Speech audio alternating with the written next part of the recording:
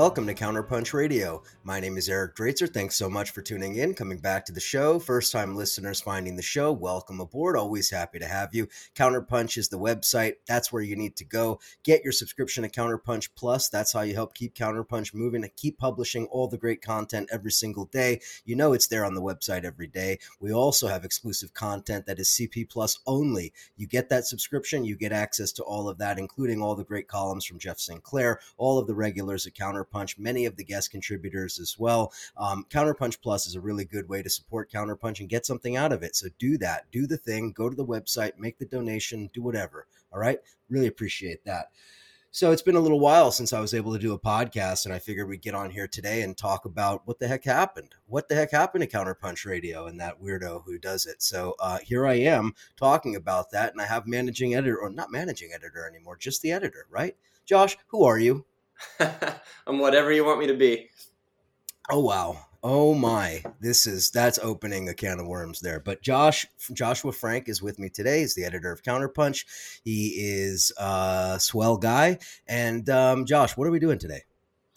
Well, Eric, I thought we'd just chat a little bit about some of the stuff you've been dealing with for the past, 8-9 months. I think, people that follow you when you used to be on social media, we can talk about that as well, your exit from social media, might have an idea of what's been going on a little bit. But I thought that it'd be, since you're willing to talk about what's been going on, that this would be a good platform to do it and just let the listeners out there know you haven't abandoned Counterpunch. You're focusing on your health and you'll be back. But why don't you talk a little bit about what you've been dealing with and when it started and just go from there. Sure. So back in May, I guess I'll start there. Back in May, I had very minor pain that I felt. I wouldn't even call it pain. I would say very minor feeling of tenderness in my one of my testicles. So could have easily ignored that, but for whatever reason, something told me not to ignore it, or I felt like I shouldn't ignore it, which I normally would. So I ended up going to the urologist. The urologist ordered up some ultrasounds, and in the back of my mind, I was thinking, maybe I had like some kind of an infection, or maybe I have something else going on. I didn't know what to think, and then maybe there was a feeling in my mind that like the worst case scenario in the back of my mind was maybe it's like testicular cancer or something like that, so that was what I was really nervous about. I went in to see the urologist. The urologist ordered up ultrasounds, came in and basically told me to get my wife on the phone and told me that I don't have testicular cancer. There's nothing to worry about with regard to my testicle, but I have stage 3 kidney cancer. So that was like getting hit by a fucking truck. I don't know how to describe what it felt like to hear that out of nowhere, having had no indications of any kind. I had no physical symptoms other than what I just told you ended up sending me to the urologist in the first place. Other than that, I had no symptoms. I felt great. I was in the best health probably of my life, if not certainly in the last number of years. And then all of a sudden it was just like everything kind of shattered, Yeah. And so this was on a Monday. I immediately was sent same day to go get CT scans to confirm what he had seen on the ultrasound.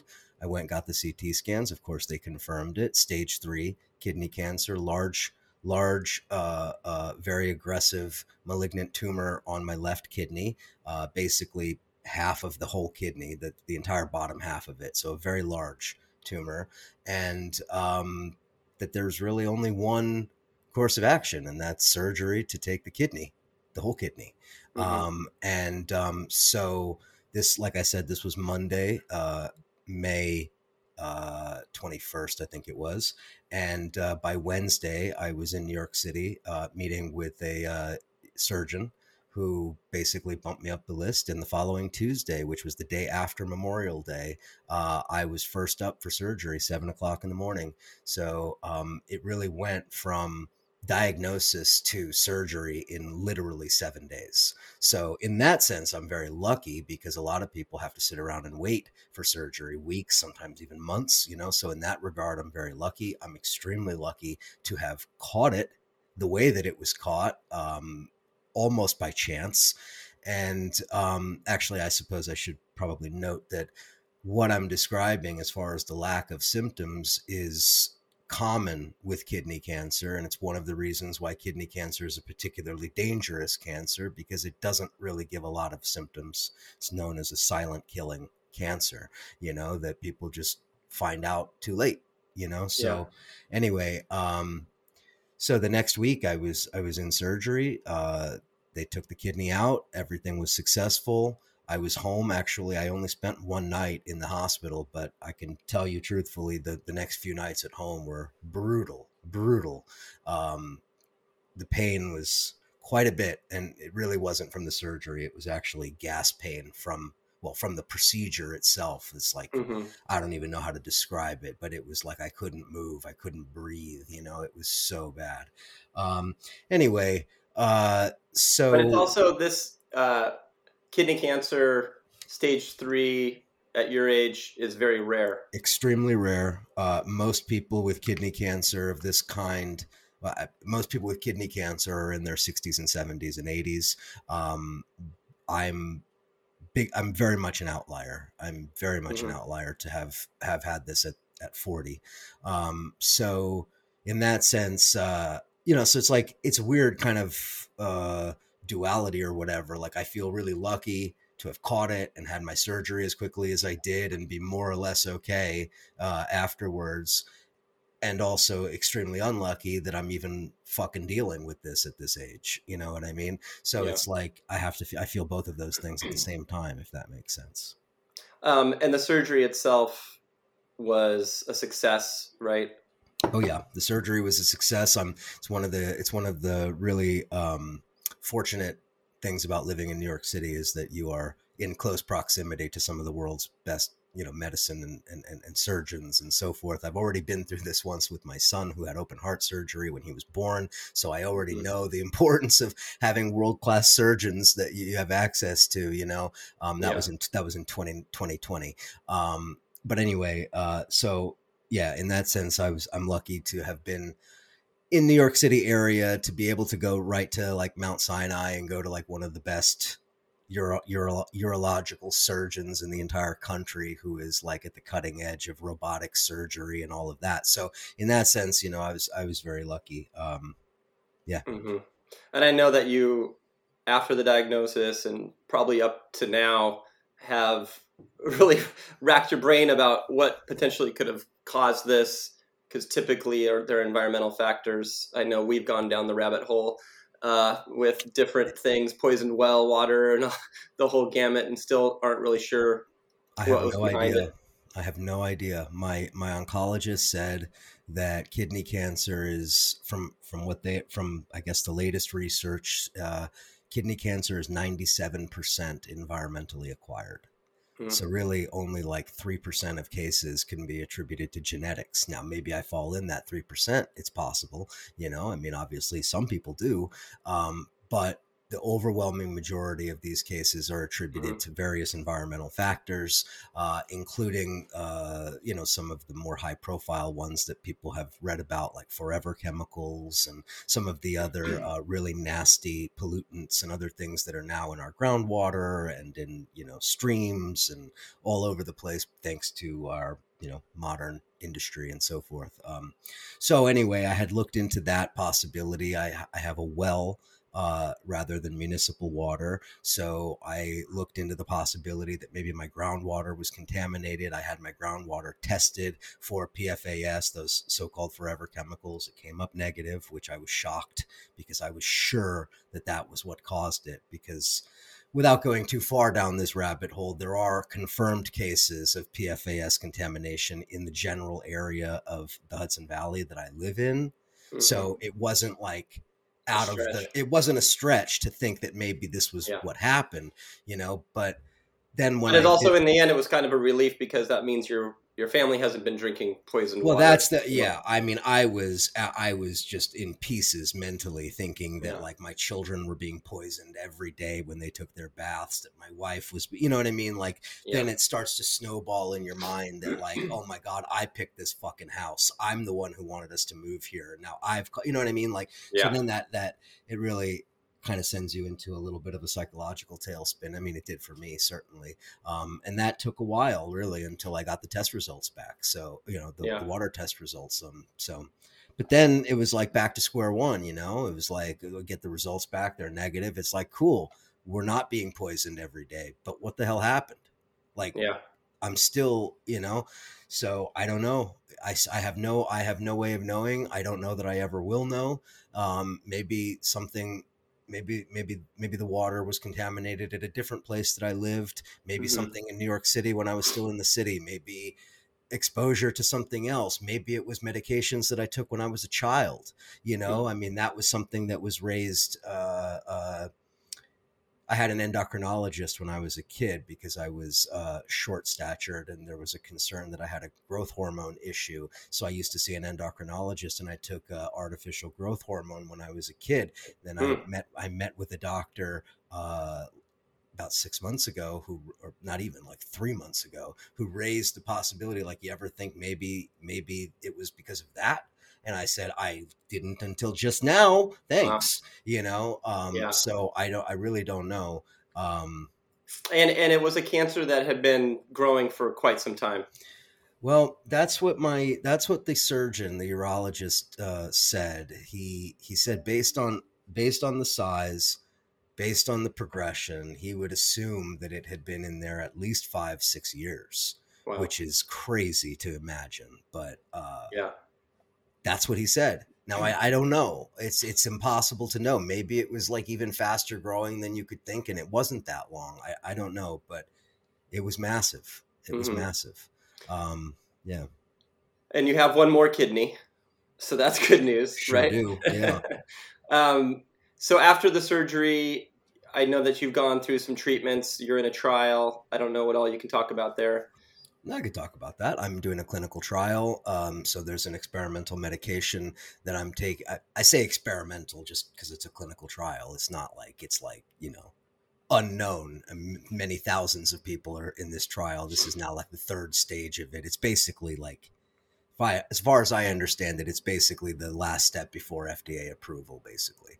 Hmm. Um, and so I'm taking this medication, which is daily. And then in addition to that, I also do chemotherapy. Well, it's not technically chemotherapy, it's immunotherapy, but it's all the same. Like, you sit in the chemo area with all the chemo patients and you get your infusion just like everybody else, you know? So, but like, it's the kind of thing that people have seen on TV marketed as like Keytruda and other similar products. So it's like, Hmm. you know, it's that That one you basically. know that you're getting, but the treatment you potentially could be Right. getting a placebo. Yeah, so it's a clinical trial where I'm doing this medication that could potentially be placebo. In addition to that, I get these infusions, which is, you know, I get them regularly every 6 weeks, and yeah, and that's a year long process, and that started in the summertime last summer. So in basically the beginning of August. So I'm going to Yeah. be doing this until August or the end of July. And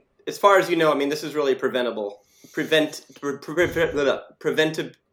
treatment, Yes, right? the immunotherapy is designed to try to prevent this from coming back. Because as far as you Chemo, know, also you're cancer free at the yeah, moment. well, that's the thing. I mean, that's the complication, because like when I had my surgery, I was happily and triumphantly on Facebook being like, got my surgery, I'm out, I'm cancer free, you know. And then like my oncologist was like, yeah, not quite, you know. And it's like, cancer cells are still floating around in your blood. Like, that's part of cancer, is that just because they remove the tumor, it doesn't mean that there's absolutely zero cancer. It just means that there's Hmm. nothing identifiable at the moment, and that they have to continue monitoring that and so forth, and that the cancer cells travel around throughout your body and they look for different organs to attach to and so forth. So it's all very scary and very horrible. But anyway, um,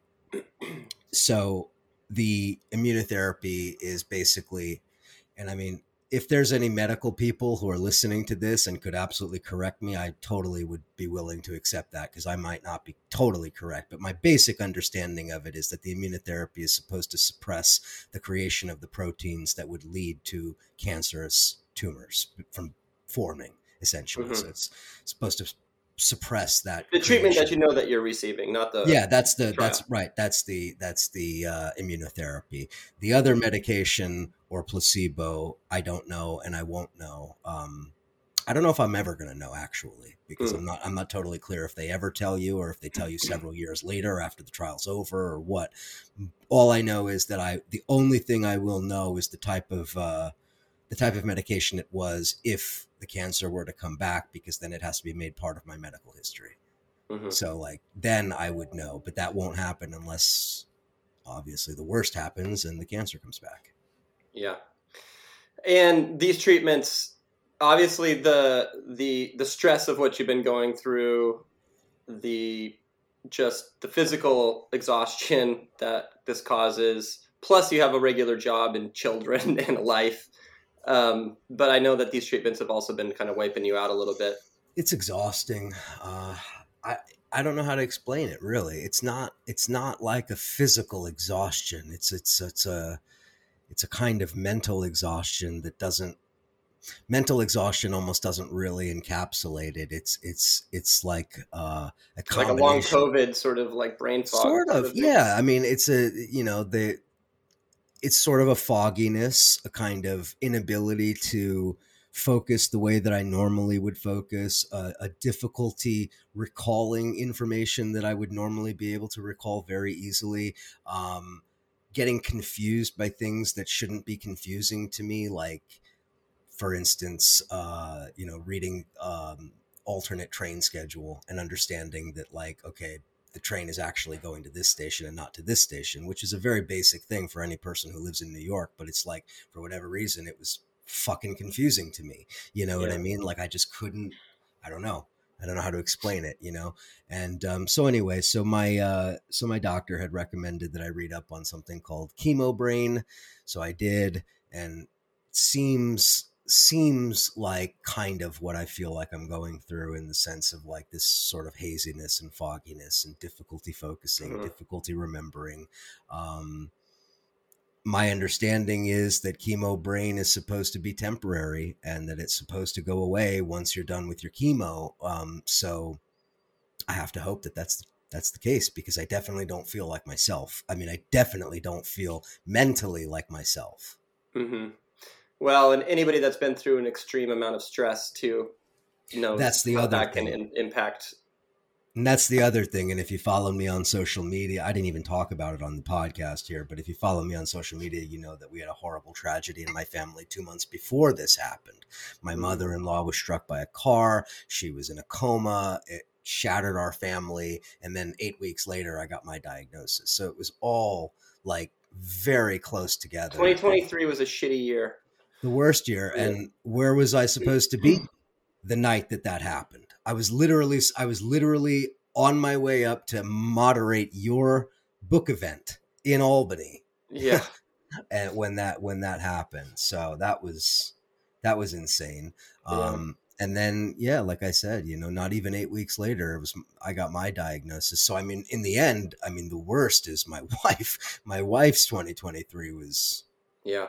beyond horrible, beyond Yeah. horrible. So Um, so talking about social media a little bit, you've exited from social media. Bless you for that. And I'm sure that's been good and bad in so many ways. But I know I'm people have missed you on social media and your hot takes, yeah, and you know no signs of coming back. that's tough, man. I feel bad, because I do feel a certain kind of obligation to be publicly available in this way, like on social media, especially now with everything that's going on in Gaza and Eastern Europe and Africa and 1,000 other things that need to be talked about. So there is a part of me that feels a tremendous sense of guilt in not being around and commenting and active and putting out videos and podcasts and writing. And I I really do like feel a tremendous sense of guilt about that. But at the same time, it's like I was saying, it's so hard. I don't know why. It's just, it's very difficult for me to psychologically or mentally like get the energy together for it, mental Hmm. energy, to want to engage in this way. Like doing the podcast, honestly, the podcast part is the easy part. You know what I mean? Sitting and talking and then doing the editing, that's the easier part. The harder part is engaging with the broader left, identifying people that I want to talk to, reaching out to them, arranging times, finding time in my schedule, their schedule, sitting down and doing it. Right? That there's like a certain kind of social energy you have to have, or social engagement, you know what I mean? And it's like, if you stop, like for me, like I kind of stopped consuming a lot of content, content online, so I wasn't really feeling the motivating sort of energy to reach out to people, you know what I mean? And then Hmm. obviously being off social media just makes that even easier to just like be like kind of separated from it. It's not that I stopped reading the news. I didn't. Obviously, I sit and read the news every day, but Yeah. the public engagement with the issue has been difficult. Not because I don't want to, I do. That's where the guilt comes from. But there's some other part of me that's like, you don't have that in you right now, man. You just don't have that in you right now. You need to just back off a little bit, you know? Yeah. And I'm kind of like, Well, I mean, I think that even people that haven't gone through what you've gone through can relate to that, having to exit from engaging on a lot of these things, because it's a mental health issue as well. And I think even broader on the left and activists, we do have to take breaks in order to recharge ourselves as well. So I I know that got, your goal is ultimately to come back and have a I've never regular taken a podcast. break. I had never taken a break. I Right. didn't even know that that was allowed. You Yeah. know what I mean? To be perfectly honest with you, ever since I had become public with politics and media and such, I had never taken a break. I just didn't seem like a break was something you could do. Like, this is just what you do. This is part of you, who you are. This is part of your life. This is what you Hmm. do. And now that all of this has happened, I didn't even really think of it as like a break. And I certainly didn't plan it to be that way. It just was like a switch turned off. And I was just like, I can't do this right now. Like, I just can't do this right now, And Hmm. then a week became a month, and a month became two, and two became four. You know what I mean? And it's just like, or however long it's been now. I guess I stopped. I guess I officially got off social media in like early July or something. So, Yeah. right around when I Well, you started got off recording of the social show. media for other reasons as well, right? Weren't you compromised, or Well, there was a hack? yeah. I had an issue like that, but that wouldn't have kept me off social media permanently, really, because that was just a matter of locking down and then reopening my stuff. That wasn't like that big of a deal. I had my information hacked, but a lot of people get that. That happens. Yeah. That's fairly common.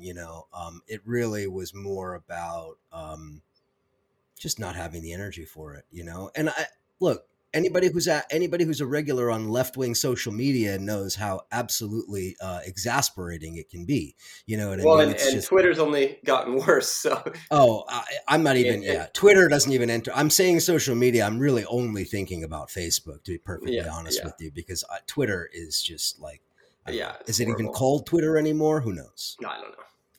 Yeah.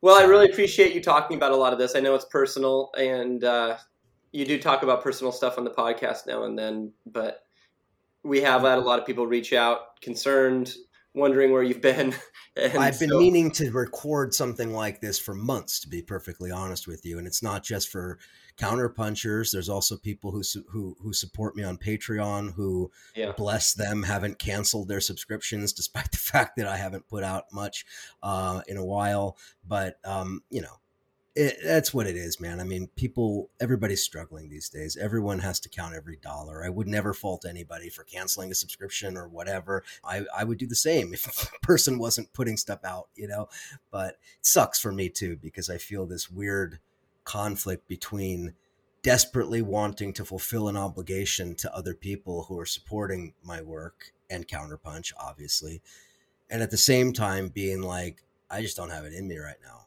yeah. I mean, I think everybody can understand that and empathize with that. So yeah, I mean that's what it is. I do plan on bouncing back. I do. I do think that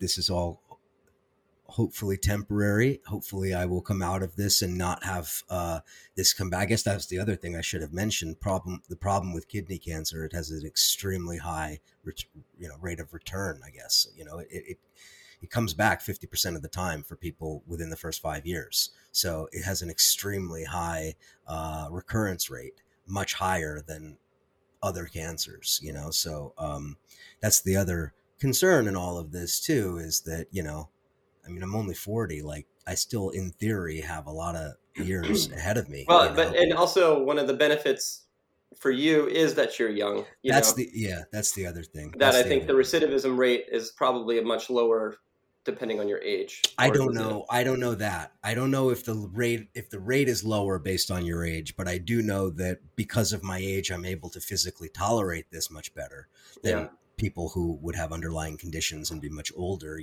I really don't have any physical side effects from the chemo.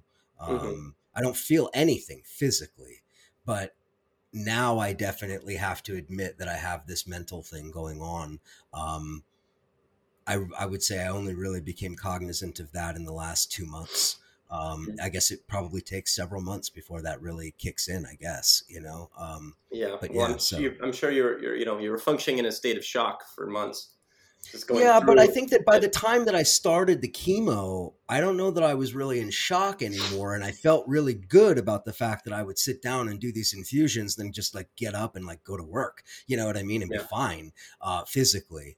And then all of a sudden, the mental stuff kind of snuck up on me, I guess you could say. And that's where I am now. I'm Yeah. definitely in the middle of that, as I have now, like around the 6 month mark of this treatment. So, I have another 6 months to go, and we'll see. I would like to think that once I'm done with the infusions, gradually this like fog is going to clear, or whatever the hell it is.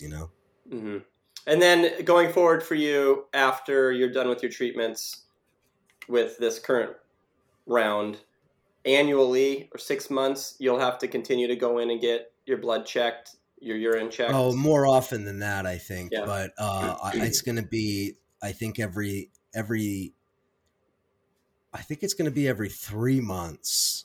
I'm doing CT scans. I mean, I have been doing regular CT scans ever since this, as part of the follow up from the surgery, and also as part of this clinical trial that I'm doing. So luckily, thankfully, I'm clear as of a couple of weeks ago. CT scans came back clean, so that's good. Hmm.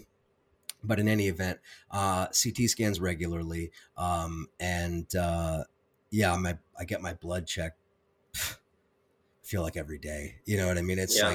like a couple times a month. And it sucks. That sucks, especially for me because I don't have the best veins, so it's like not always the easiest process to like get my blood. But anyway, so dealing with that, I don't know, Josh. I don't know that there's really all that much else to say. Yeah. That's what it is. And it sucks that, like, as this has all happened, the Gaza war and everything else, that's such a big issue, has been such, burning at the forefront of everybody's thinking. And I'm like sitting here being like, yeah, I can't right now. So Yeah. like I said, I feel guilt about that. I mean, I did put out a video. I have done a couple of podcasts. Yoav was on the show, and we've Arun was on the show and talking about various aspects of the situation, but it's just, I don't know, not enough. I guess it's of such great global importance. I feel like I should be putting things out every day, but I just don't have it Well, in me I right know now. that the Counterpunch community, I know that your supporters on Patreon and others will be ready for you whenever you're ready. So, Yeah, and I I know that, appreciate that. the people that do know what you've been going through, you have a ton of support. And I Thanks, know buddy. that the Counterpunch community is a family of sorts. We're, it might be dysfunctional. We might yell at each other, but ultimately we're all in the same struggle together. So, Yeah. uh, Now, you're a Counterpunch is big part of awesome. that, and you're a big Thanks, part of buddy. the Counterpunch family as well. Thanks, buddy. Yeah, I Counterpunch is the greatest. that's why I keep telling people to subscribe. I've been doing that for years and years now because, I mean, I subscribe to Counterpunch. There's a reason. Counterpunch is great. And especially now, I mean, Josh, you and I have talked about this. Like, I read The Politics of Anti-Semitism so many years ago, like when I was like barely even conscious of what Counterpunch was, or even of the real issues in Palestine.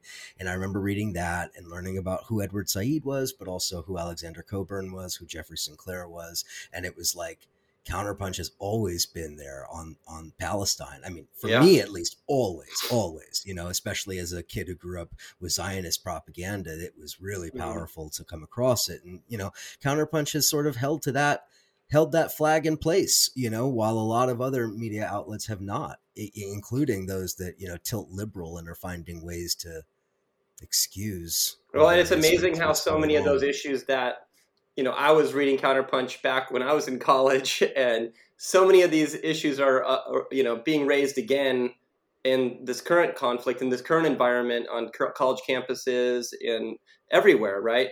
And Counterpunch is one of the few outlets that's been talking about this for been 30 publishing about years. this for Yeah. 30 years. 30 years Counterpunch has been on that, and a Yeah, lot of other publications have not. Even those that have come around in recent years, you should read what they were publishing 25 years ago, And yeah, so, like, people can take issue with various things that get published in Counterpunch. I know you and I talk about it all the time, oh, did you see that piece? That was great. Did you see that piece? I didn't like that, but that's part of what makes Counterpunch awesome. You know what I mean? Is that, like, it is that place where you can go and you can find that. And quite frankly, I mean, some of these books that Counterpunch has published over the years are like permanent fixtures on my bookshelf, for a yeah. reason. Not because I'm, work with Counterpunch, Well, but Jeff and I talk because, about it often. You come to Counterpunch, and you're likely to be angry one day and excited the next. So that's sort of oh man, yeah, it's like how much hate mail I got on Ukraine and then instantly turned to support on the Gaza thing. It's like, it's like, you're so stupid on Ukraine, but you understand Gaza and Palestine. And yeah. it's like, maybe I understand more than you think. Yeah. Well, thanks for taking the time, Eric. And Yeah, I know we all look forward to you making a return, and you do it thanks, at your buddy. pace and at your schedule, and we'll I'll be be back. here when you're ready. Yep, I'll be back. No worries there. I'll definitely be back as soon as I can. And I really appreciate everybody continuing to support Counterpunch and those people reaching out to me. Of course, I really appreciate that. And Josh and Jeff and Becky and Nat and everybody, I appreciate all of you guys very, very much. Cool. All right, everybody. That's the tearjerker episode. So we'll talk again very, very soon. Take care. Support Counterpunch. See you soon.